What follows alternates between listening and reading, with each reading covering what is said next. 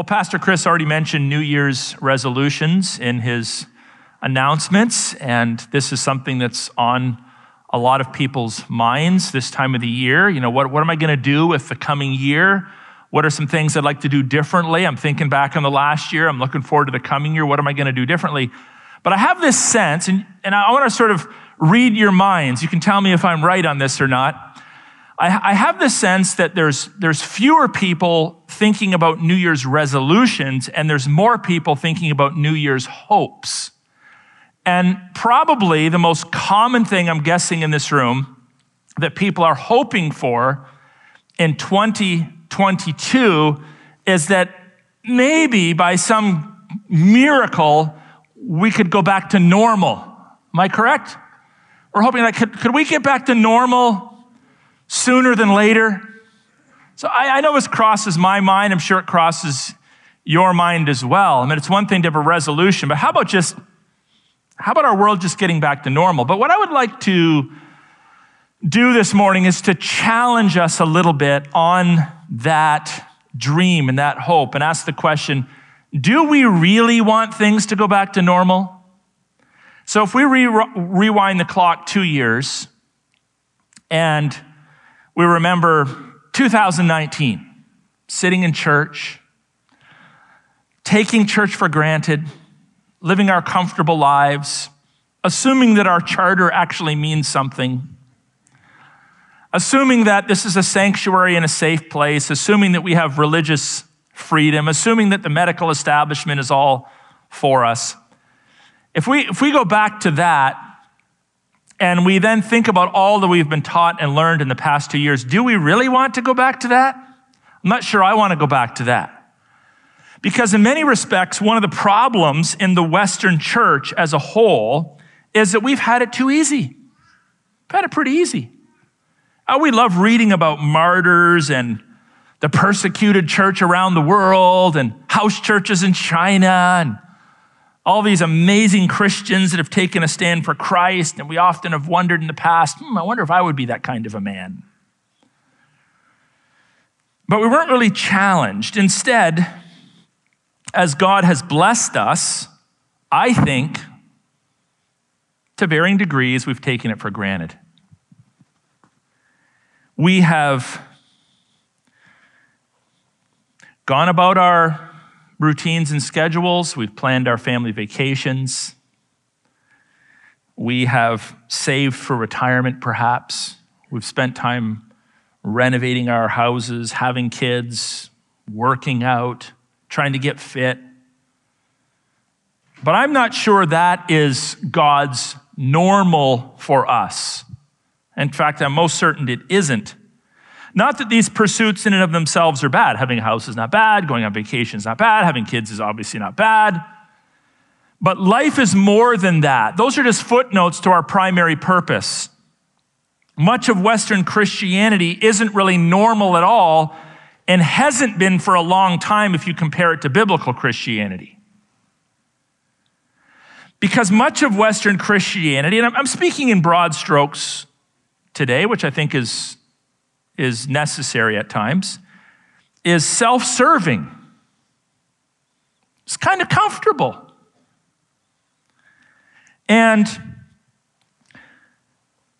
oftentimes we live our lives with this notion that, well, I can kind of drift in and out of church when I want. I can drift in and out of my Bible when I want. I can drift in and out of a robust prayer life when I want.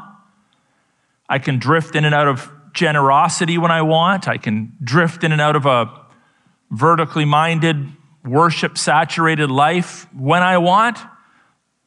But when I'm too busy, it's fine. I don't need to be that dedicated. I don't need to be that committed, do I?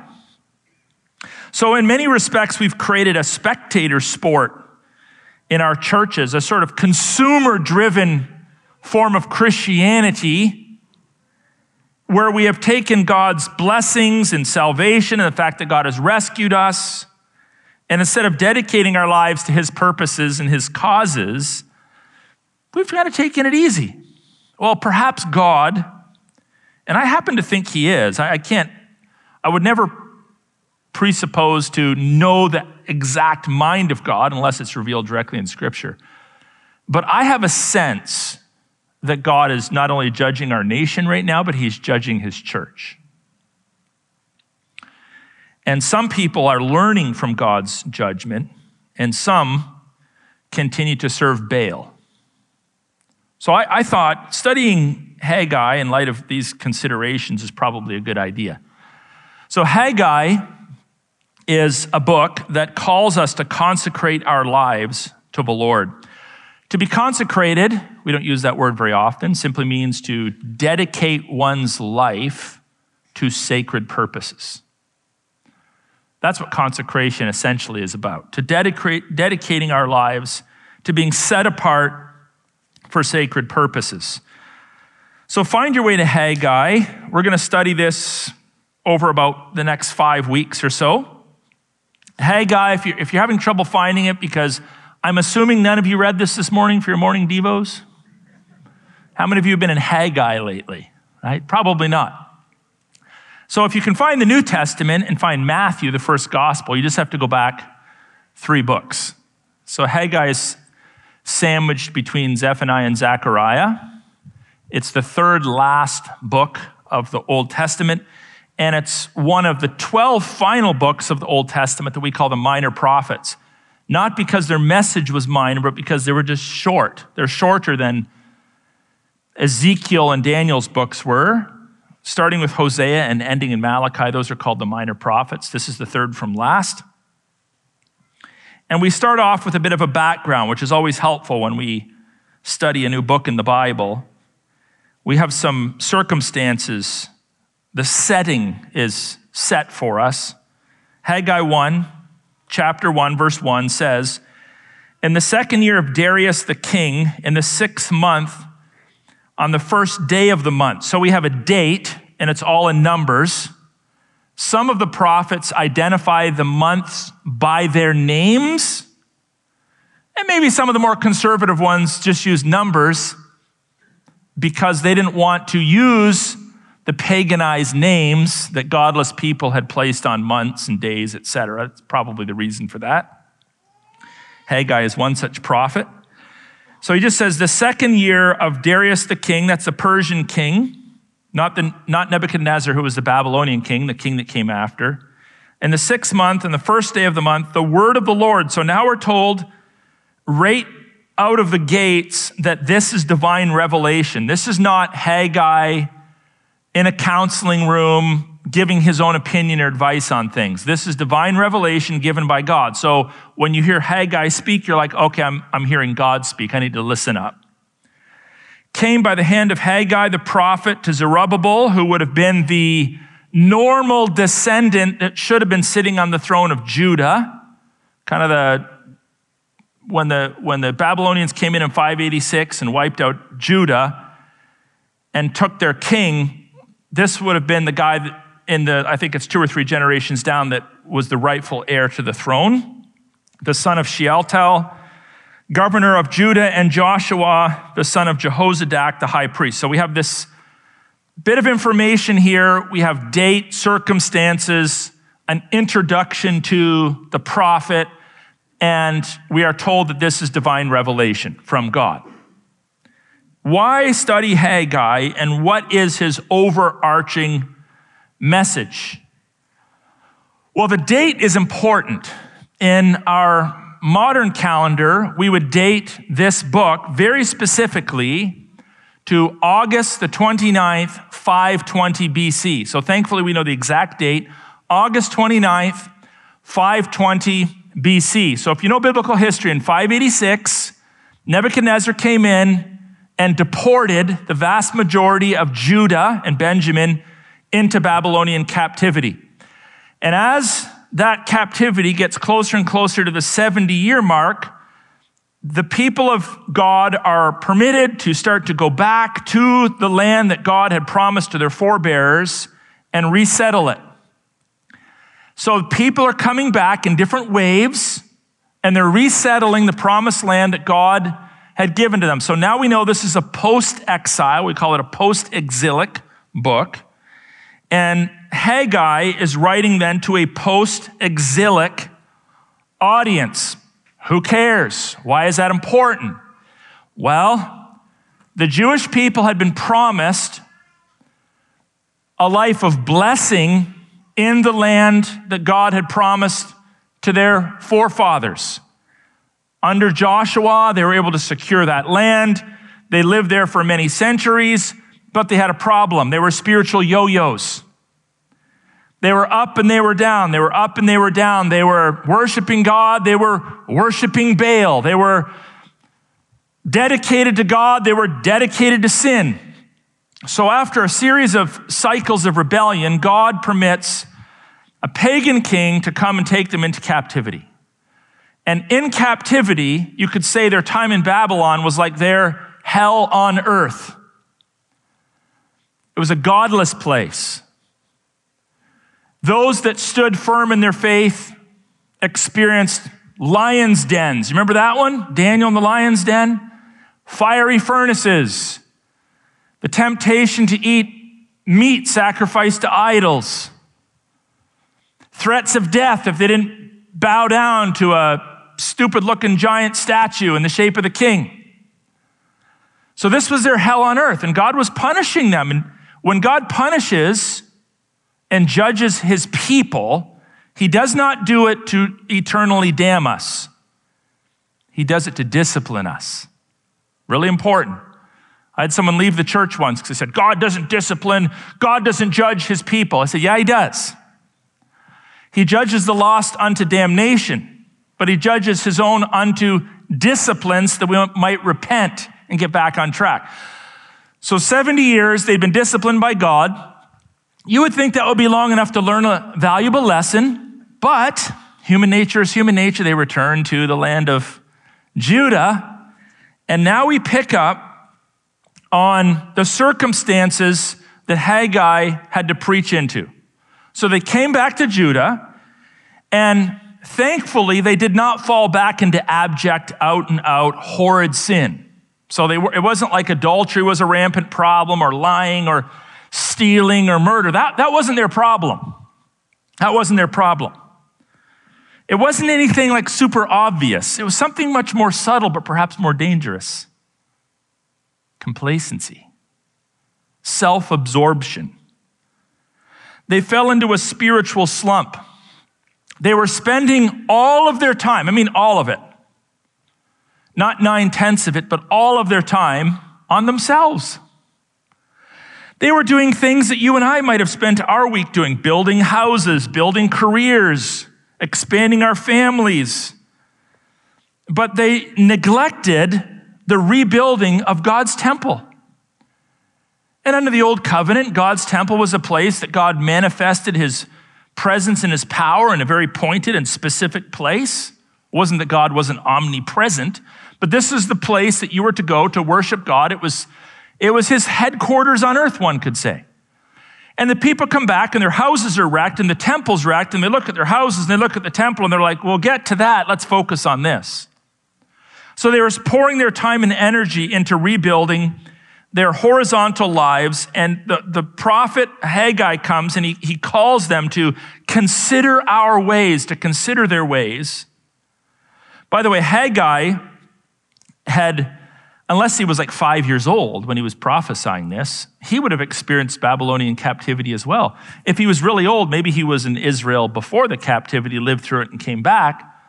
Who knows? But minimally, he would have spent quite a few years in Babylon. We don't know a lot about him. We do know that he was a contemporary of Zechariah, kind of a significant figure post-exile.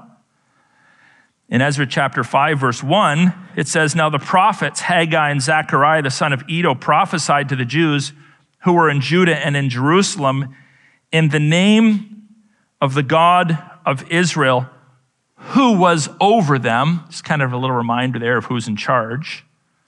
So that's the backstory to Haggai. So Haggai's coming, and he's going to offer some instruction as to how to get out of a spiritual slump. So why don't we then spend a little bit of time this morning examining ourselves for signs of spiritual slump? maybe we're in a little bit of a compromise. Or maybe there's a message here that doesn't directly apply to us, but would be valuable for us to pass on to another Christian who's in a spiritual slump. Or maybe we just need to tuck this message away because in 5 years we might be in a spiritual slump. And I want to approach this passage by asking us 3 questions. Now, the questions really aren't dramatically different. They're all sort of the same question reworded, but it'll help us to remember this, I think, if we break it down. So the first question is, as you assess yourself for spiritual compromise, have I, put your name there, so I'm going to say, Aaron, have I replaced a he mindset with a me mindset? Have I taken my eyes off the vertical life that God wants me to live, and have I become horizontal in my focus? Here's what Haggai says to the people of God. Thus says the Lord of hosts. Again, this is Revelation. These people say the time has not yet come to rebuild the house of the Lord. Then the word of the Lord came by the hand of Haggai the prophet. Is it a time for you yourselves to dwell in your paneled houses while this house of mine lies in ruins? We have 2 worldviews represented in the text. Fallen humanity and a holy God. The holy God, very kindly, not even in a particularly confrontational manner, just asks a question. Why is my temple not being rebuilt and you're building your fancy houses? That's contrasted to sinful humanity, believers actually, who figured it can just wait a little longer, right? So I want to do the right thing, but let's just wait a little longer. By the way, have you ever had that kind of mindset slip into your thinking and kind of make it a little mucked up? Oh, I want to live for the Lord in a little while. I want to give my heart to Christ in a little while. I want to be more selfless in a little while. I want to be more generous in a little while. Eventually, I'll get around to connecting with a biblical church in a little while. I love reading the Bible, just not right now. Give me a little bit, Lord. I'm kind of busy building my paneled house. The Lord speaks to his people directly through prophets.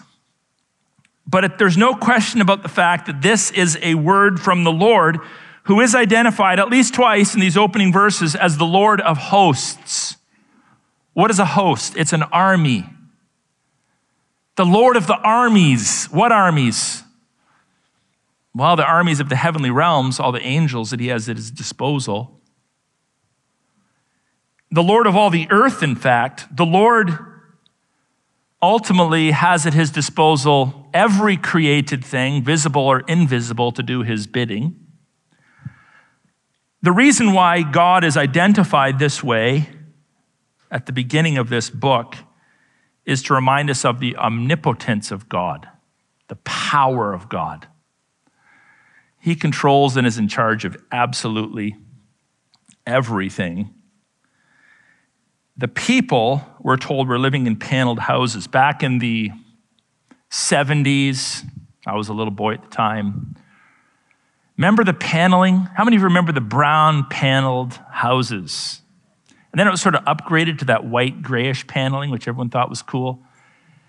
Now, no offense to you, but if you have a paneled house today, you should call a renovation company and get it upgraded to drywall before you put it up for sale, because it will bring the value of your house down, because paneling has gone out of style. So normally we think of paneling, we're like, 1970s mistake. This isn't the kind of paneling that the people of God were installing in their houses. Normally, houses would have been made out of what? Stone, because it was plentiful. It's everywhere. If you go to Israel today, there's stone everywhere. Just pick it up and build your house out of it. Or mud bricks. Those are your 2 basic building options. Even Jesus, when they say Jesus was a carpenter, he was probably more likely a stonemason. That's what a carpenter was back then, not a guy that slung 2x4s. But if you had the wherewithal and the money, you could build a paneled house. So you could take sheets of cedar and line your house with it. So these weren't just run-of-the-mill, standard, average, hey, we got to get a roof over our heads kind of houses. These were pretty nice places. These were fancy dwellings that they had invested their time and money in. And the contrast is evident. The houses were going up.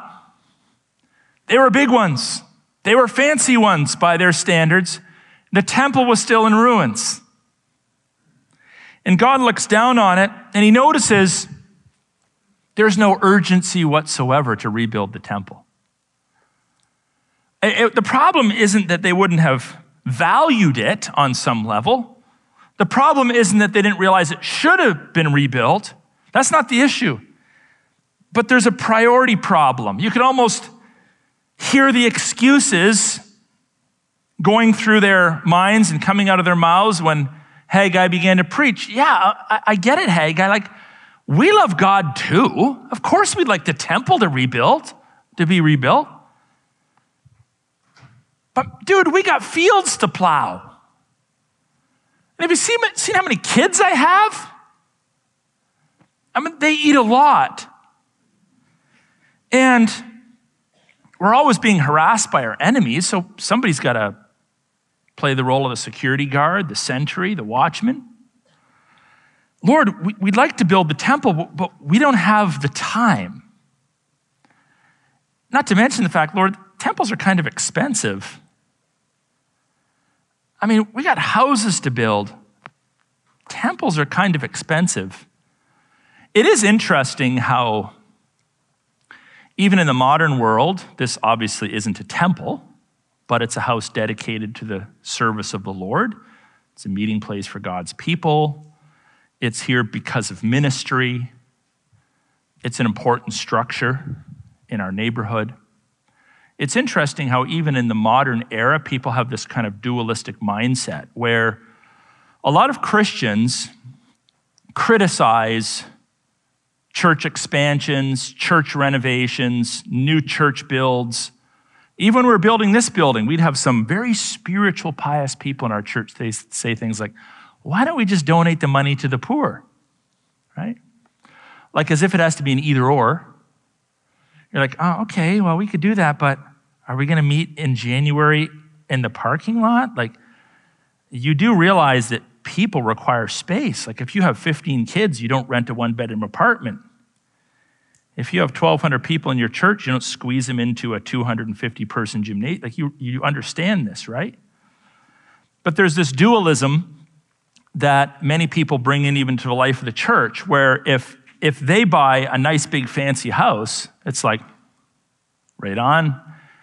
If their children buy a nice big fancy house, right on. New car, right on. You do well at work, right on. You have a business that's growing, expanding, and you're making money, you're wealthy, right on. So in the private world, it's okay to be wealthy, but God forbid the church actually has modern equipment. I mean, bring back the paneling in the musty old churches with the red velvet pews, right? Because that's the only kind of a church Jesus would have attended. There's this dualism where people are generous and interested in wealth in their private lives, but they have a completely different set of standards for how the church collectively should operate. And I think we should be ashamed of that kind of a mindset, frankly. Well, this was a problem back then. We have priorities, Lord. We have families. We got to get the paneling up in the house. We're having guests over. If the temple can wait, I mean, you're everywhere anyway. We can worship you anywhere. The church is not a building. God's not a temple. So we can just meet anywhere. But it pointed to their lack of godly priorities. By the way, if you are evaluating yourself, and you should be, we should always be evaluating ourselves, and you're trying to understand, like, is there spiritual compromise potentially slipping into my life? One of the things to look for is a lack of urgency about spiritual matters. That's one of the first signs of spiritual decline. Not, oh, I'm lying a lot, or I'm stealing a lot, or I'm lusting a lot. Those come later. Those come down the road. But a lack of urgency for spiritual matters is one of the surest signs that we are on the cusp of a downward demise. And frankly, most Western Christians don't fail for lack of belief in God or a lack of theoretical, intellectual assent to the things of God. I mean, they would say, yeah, church is important and evangelism is important and worship is important. And yes, Jesus dying on the cross for our sins, that's important. And we should be talking about that. But I'm busy building my paneled house right now, Lord. It's for lack of priorities that the Western church has failed even in the moment. Oh, we don't want to have the insurance company pull our insurance. We don't want the news to get a hold of the fact that we're meeting. We don't want to get fired at work. I mean, my boss might think I'm a spiritual wingding. We love you, Lord. I mean, don't get us wrong. We think church is important and worship's important, and evangelism is important, but there's a lockdown going on. Or my health is on the line. You know, or I'm whatever it is, whatever the excuse might be.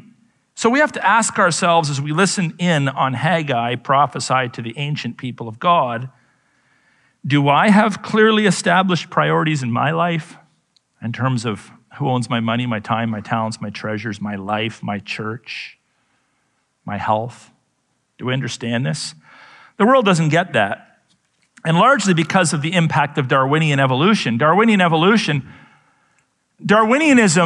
is more than just an interesting theory about the origins of human life. It's poison to purpose and culture and worship and a Christian worldview. Why? Because what Darwinian evolution does at its core is it says to humanity, you're not made in the image and likeness of God.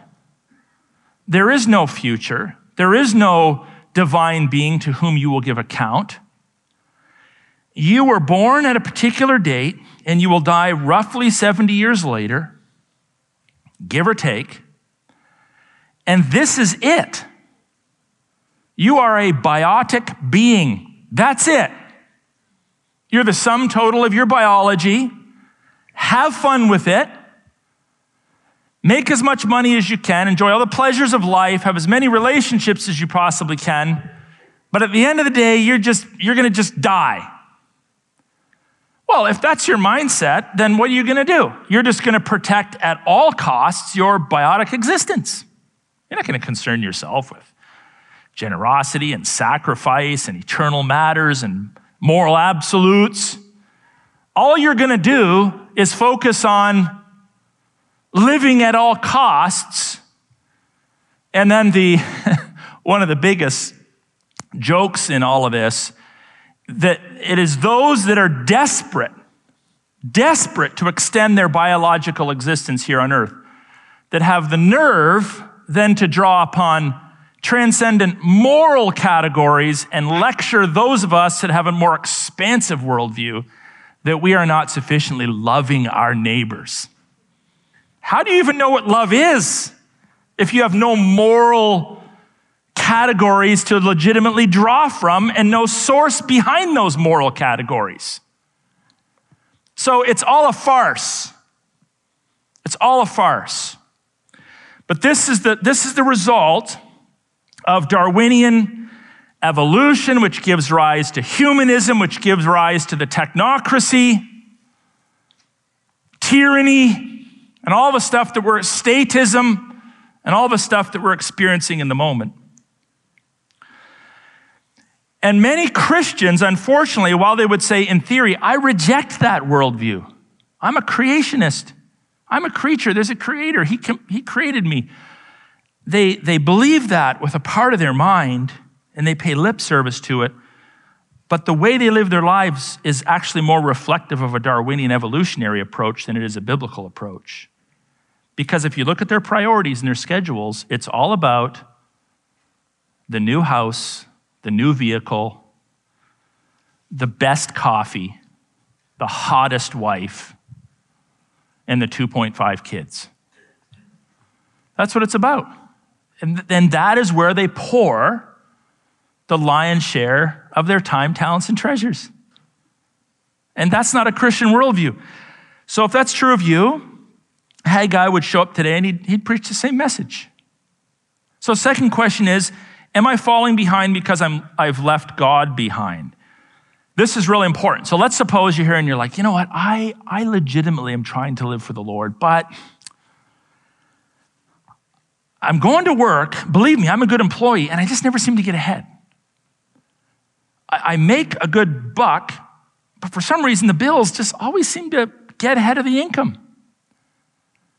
I think I'm raising my kids okay, but frankly, they're kind of brats. Do you feel that at times, that you feel like on one hand you're doing the right thing, but you're not really getting ahead? Well, this is going to make some of us feel a little uncomfortable. Haggai actually commends the people of God under the Old Covenant for doing many good things, but because they'd excluded God, the God factor is missing. So they're working hard, they're trying hard, and they continue to fail. And the reason why they're failing is because God is disciplining them. So check this out. Verse 5 and 6. Now therefore, says the Lord of hosts, there's that reference to his omnipotence again. Consider your ways. We're told that twice. You have sown much. They're not lazy. They've sown much and harvested little. You eat, but you never have enough. You drink, but you never have your fill. You clothe yourselves, but no one is warm.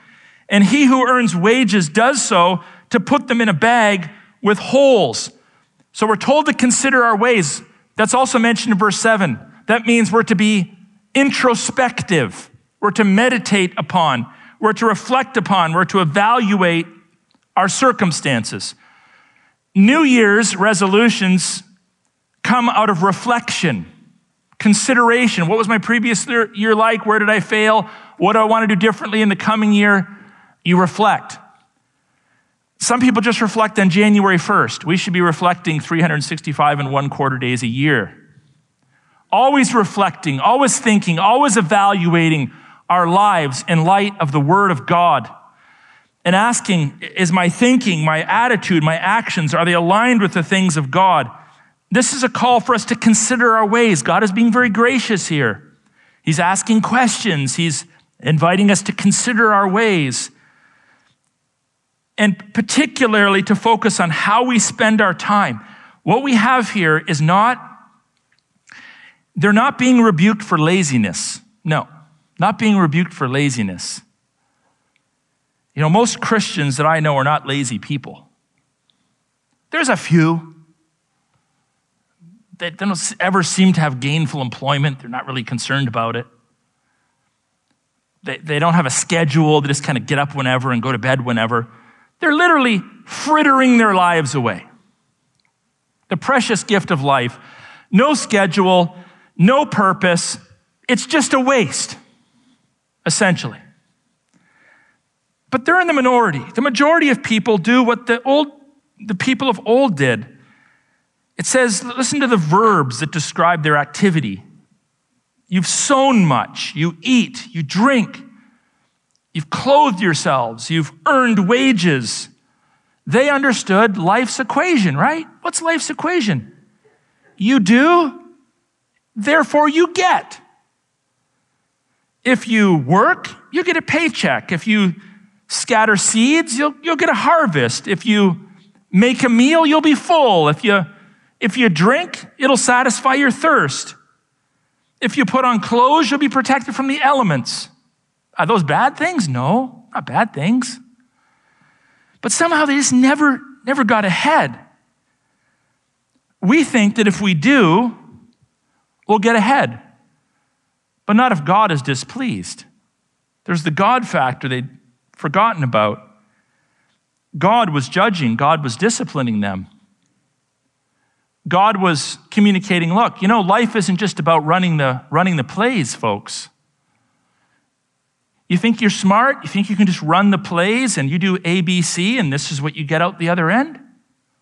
No. I'm also involved in life.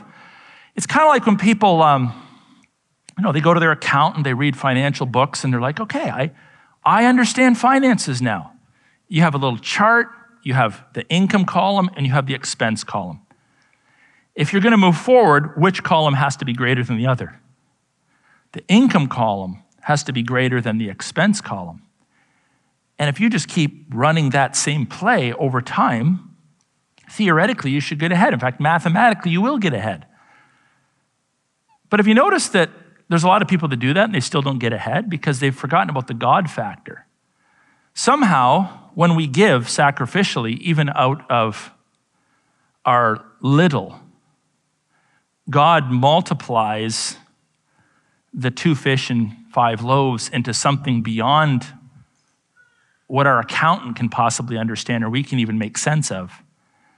There's this spiritual principle. We want to be wise, run the math, have the budget, manage your money well, but there's this faith aspect, this God factor that's overlaid over it all that says, unless God is in it, somehow you'll still be broke. Same with relationships. I interviewed the girl. I interviewed her parents. I kind of prayed about it a little bit. We dated for a year. The pastor said, 2 thumbs up, we should get married. And somehow it's not working out. Well, is God really at the center of your marriage? Or just one day a week? So there's the God factor. So here we have people that are doing all the right things, but they never get ahead. They're never really satisfied. They're never adequately supplied with. And that becomes the excuse. Well, Lord, we can't build the temple. Now we have a mortgage payment because we built a paneled house, not a brick house. Well, really it's a question of what are you going to invest in? Are you going to invest in blocks of trash? Unless you're into the recycling business, no. Or are you going to invest in bricks of gold, things that are proven to be of value? Gold's been mined for 6,000 to 7,000 years, we figure. Basically since the beginning. And we know that gold holds its own. We know that there are certain things that are worth spending our money on. Well, from a spiritual perspective, you look at life, there's things that are more worth investing our time and energy in than other things. Not the stuff that's going to be eaten by the moths, the wood, hay, and stubble, but spiritual things. God wants us to invest in spiritual things.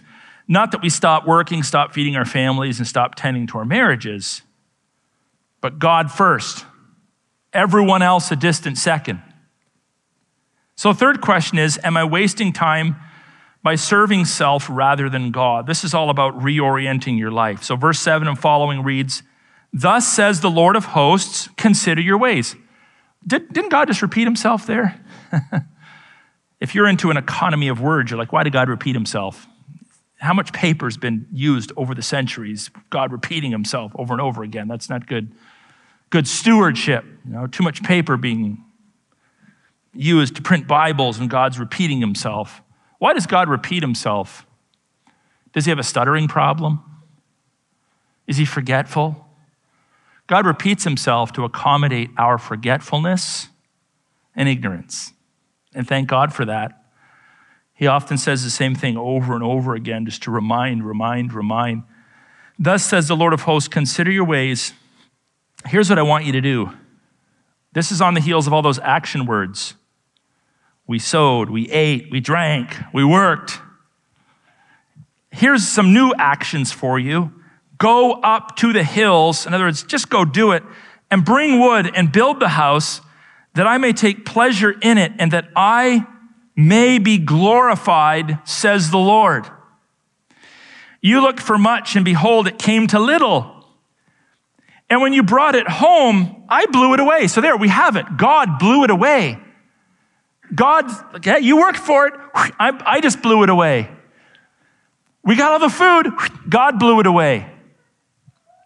I went to school for so long. I got this dream job. How did I lose it? God blew it away.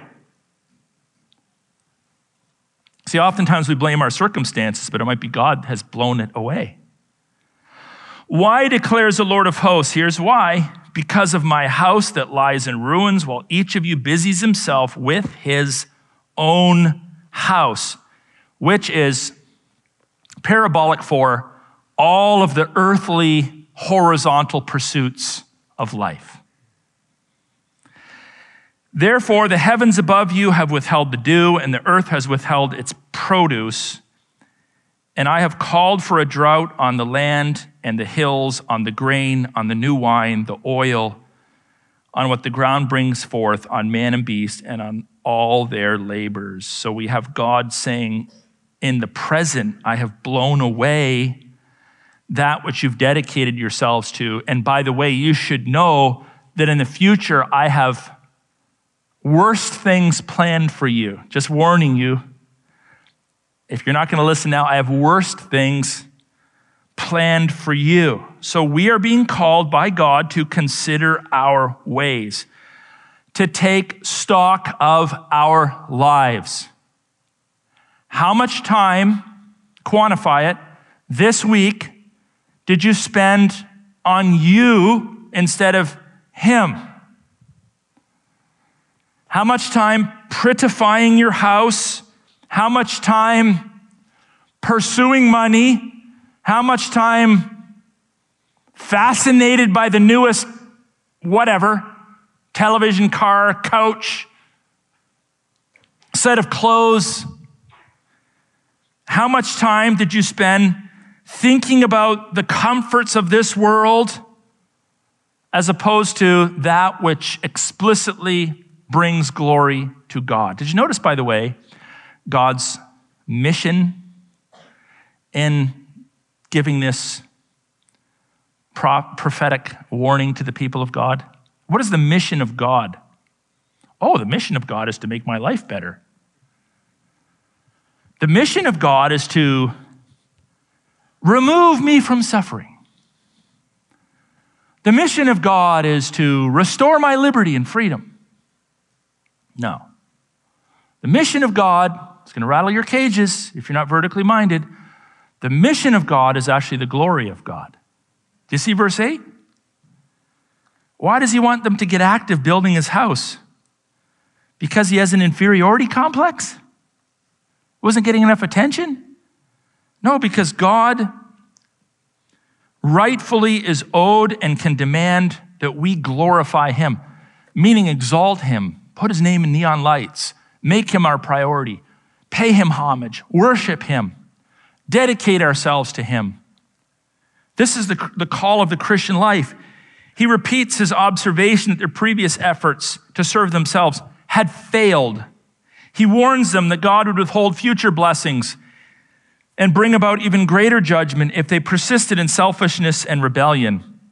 He reminds them, listen to this, folks, the surest way to waste your life is to spend it on yourself. That's the surest way to waste your life.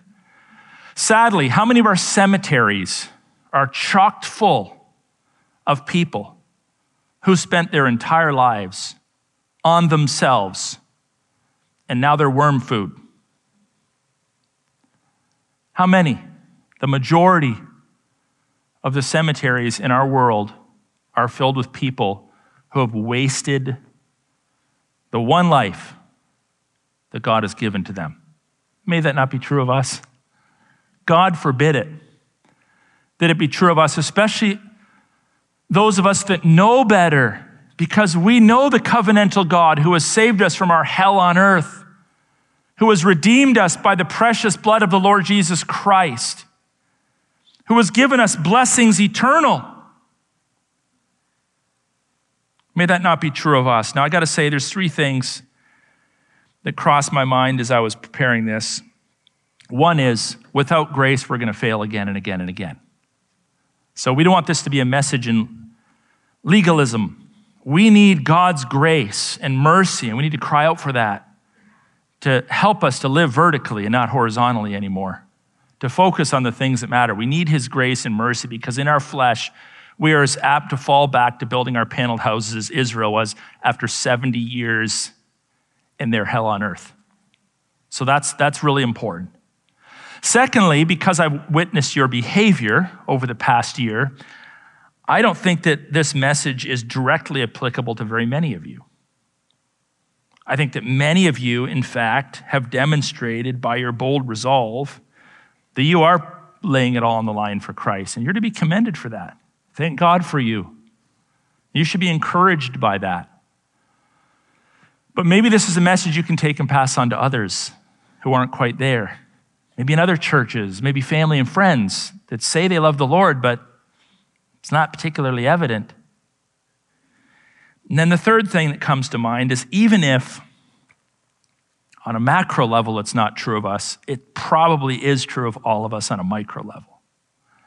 There's always room for improvement. There's always room for adjustments to be made as we assess our priorities. Even those of us that I'm diehard into Jesus, there's probably still some areas where we're just diehard into self.